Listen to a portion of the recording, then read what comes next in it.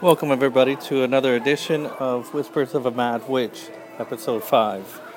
Please excuse the background noise. I'm at the pool house today with my daughter, and she's having a good old time, but there's plenty of music and stuff going on. But today I wanted to go over why I love Marvel more than I love DC, and that's really because of the history it presents. If you take a look at Scott Summers and Jean Grey's storyline, you're going to see just so much back history. I mean, that's one of the things I enjoyed when I was reading these books in the 80s, and I wanted to inquire, like, what actually happened? How did she become Phoenix? Were they in love? Why is he married to somebody else? And Marvel captures all that. DC, on the other hand, rebooted everything more than once, and now you have a situation where they're telling you Batman is canon and everything that has happened to Batman stays, but everything else is just brand new. That's according to the New 52. But in Marvel, what happened, it's always happened. There's no disputing Scott Summers fell in love with Jean Grey, that Jean Grey apparently died, but really she was protected by the Phoenix, and the Phoenix was living as her, and the Phoenix killed herself in the love that she had for her friends that she had made, and the portion of Jean that was in her, and sacrificed herself. And there's no disputing Scott Summers fell in love with a woman that looked exactly like Jean, and that he had a kid with that woman, Madeline Pryor, and that's baby Cable. And that there's no also disputing that Madeline went insane and she became the Goblin Crane, and she was going to be sacrificing her child to demons and stuff, but that child was saved and then later on raised by Scott and Jean when Madeline apparently had been killed in a battle with Jean. All that happened, and then Scott Summers gets married to Jean, and they break up their relationship after he gets possessed by Apocalypse, and he starts having an affair with Emma Frost, and Jean runs to Logan's arms, and Scott stays with Emma, and when Jean is ultimately killed by Zorn, she's dead. But now we have young Jean Grey that's come back from 1963 with the rest of the X-Men to put a stop to Cyclops' present-day madness. And that history just plays such a pivotal part in the storyline. It's references of that make the story so much richer. When you read Bendis' work in All New X-Men, that's when you're really looking at it like, wait a second, this Jean doesn't know this. Just young Jean hasn't had this experience. And all that history comes to a boiling point when young Jean Grey is kidnapped and brought before a trial to be held responsible for the crimes that she committed in the future, that she hasn't yet committed because she hasn't grown up into that woman. There's just so much backstory, and I love that about Marvel. Yes, DC has that too, but unfortunately with the New 52 reboot, they tell you that all the history has happened so far is no longer canon. Now, I understand it's a gimmick to sell, and I hope that they do get more readership, because I know that's their whole main reason to doing this, so they can get new people. And now that they have the rebirth situation, they're kind of fixing that a little bit, and they're bringing somebody old back, and they're making it canon again. But you kind of need a map to keep track of all this. And in the sense of Marvel, what's happened has happened. You don't have to know, well, that really didn't happen. Like when New 52 came out, that really bothered me, because I understood Batman had always happened, and whatever happened to Batman had always happened. But what happened to the other characters within the DC universe had not. And it was all going to be refreshed out. So Superman had a different story, and they were given a story of a young Clark whose powers had not manifested to the point that we're all used to. But then again, if Batman had always happened, what happened between all those issues that Batman actually met Superman? Like Hush. In the Hush storyline, Batman confronted Clark Kent and Superman in that storyline. But if that Superman never existed, what are we supposed to believe?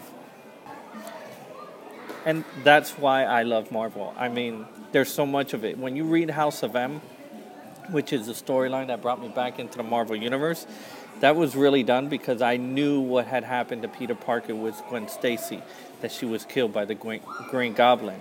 But then in the first issue, we're seeing that the Scarlet Witch has remade the entire world totally different. Everybody's wishes came true.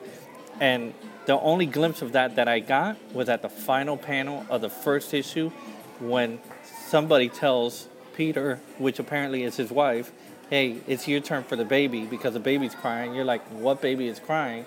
And the nightstand has a picture of his wedding between him and Gwen Stacy. That's when your jaw drops. That's when you know, oh my gosh, what the heck happened? Even when the scenes with Logan and he woke up and Jean Grey was next to him in bed, you're like, what the heck is going on? And then she turned into Mystique. And Mystique tells him, oh, but you always liked me in my redhead outfit.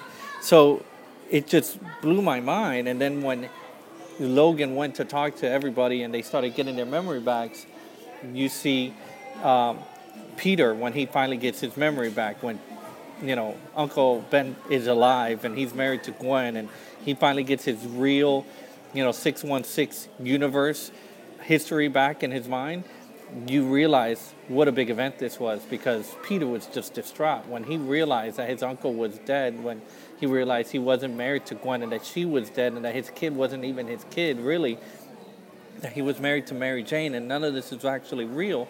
He was pissed out of his mind. Even after the event of House of M, he was crying, he was sobbing, and he yelled at Doctor Strange, take this from my mind. I don't want any of this memory, because it hurt him so much. And that memory, that turmoil of the history, that's what makes things for me great. It's not so much of like, oh, well, this guy's going to battle that guy, or Juggernaut's going to fight Colossus. No, it's the history of what happened before. And if you guys don't know it, you should pick up some of the essentials that they have. They're really good. You can pick them up in any bookstore. You can find them on Amazon. They'll give you all the backstories. If not, wiki them. I mean, there was a point when I was not reading comic books and I just couldn't fall asleep at night, and I would just wiki. And my wife was like, oh, I see a little bit of light coming underneath from your pillow. I'm like, yeah, that's because I'm reading. And I was wikiing so much, and I'm like, wait a second. How the heck did this happen? How did that happen? And that's when I'm like, forget it. I'm buying my comics again. So pick up an issue or two of the essentials. If not, the Marvel app really works great. They have a lot of back issues in there. They're pretty cheap. You can access it from your iPad, from your iPhone. I have everything on both the iPad and my actual iPhone. There are times that I'm just reading while I'm waiting for somebody, or just looking at great art, looking at for you guys on my Instagram account. And they're actually really, no pun intended, essentials. You really need to know this. I know, like, even for like the movies that come out, everybody's like, oh, it didn't happen in a comic book that way. I get all that. I've read the comic books. I've seen the art. I know Apocalypse didn't look like that. I know Archangel's story is totally different. I know Scott is the older brother, not the younger brother. And I'm considering the movies as an alternate universe. Like the 616 exists and the alternate universe exists. Well, no longer exists because that all collapsed. But you get what I'm saying. It was an alternate universe in my head. But if you want to know the real storyline, the 616 universe, you need to pick up the essentials. You need to use the Marvel app. You need to do some history. You guys would love it. The storylines are so much richer than anything you're reading outside. That's why I love Marvel. Again, it's the history, the lore, the mythology that it created. I'm a big Star Wars guy. I'm a big Batman guy. But Marvel just encompasses so much history that it amazes me. Well, anyway, that's this episode for Whispers of a Mad Witch. Hopefully I'll talk to you guys soon. Sorry for the delay. There's just been a lot of things going on at work and everywhere else. So tune in for more.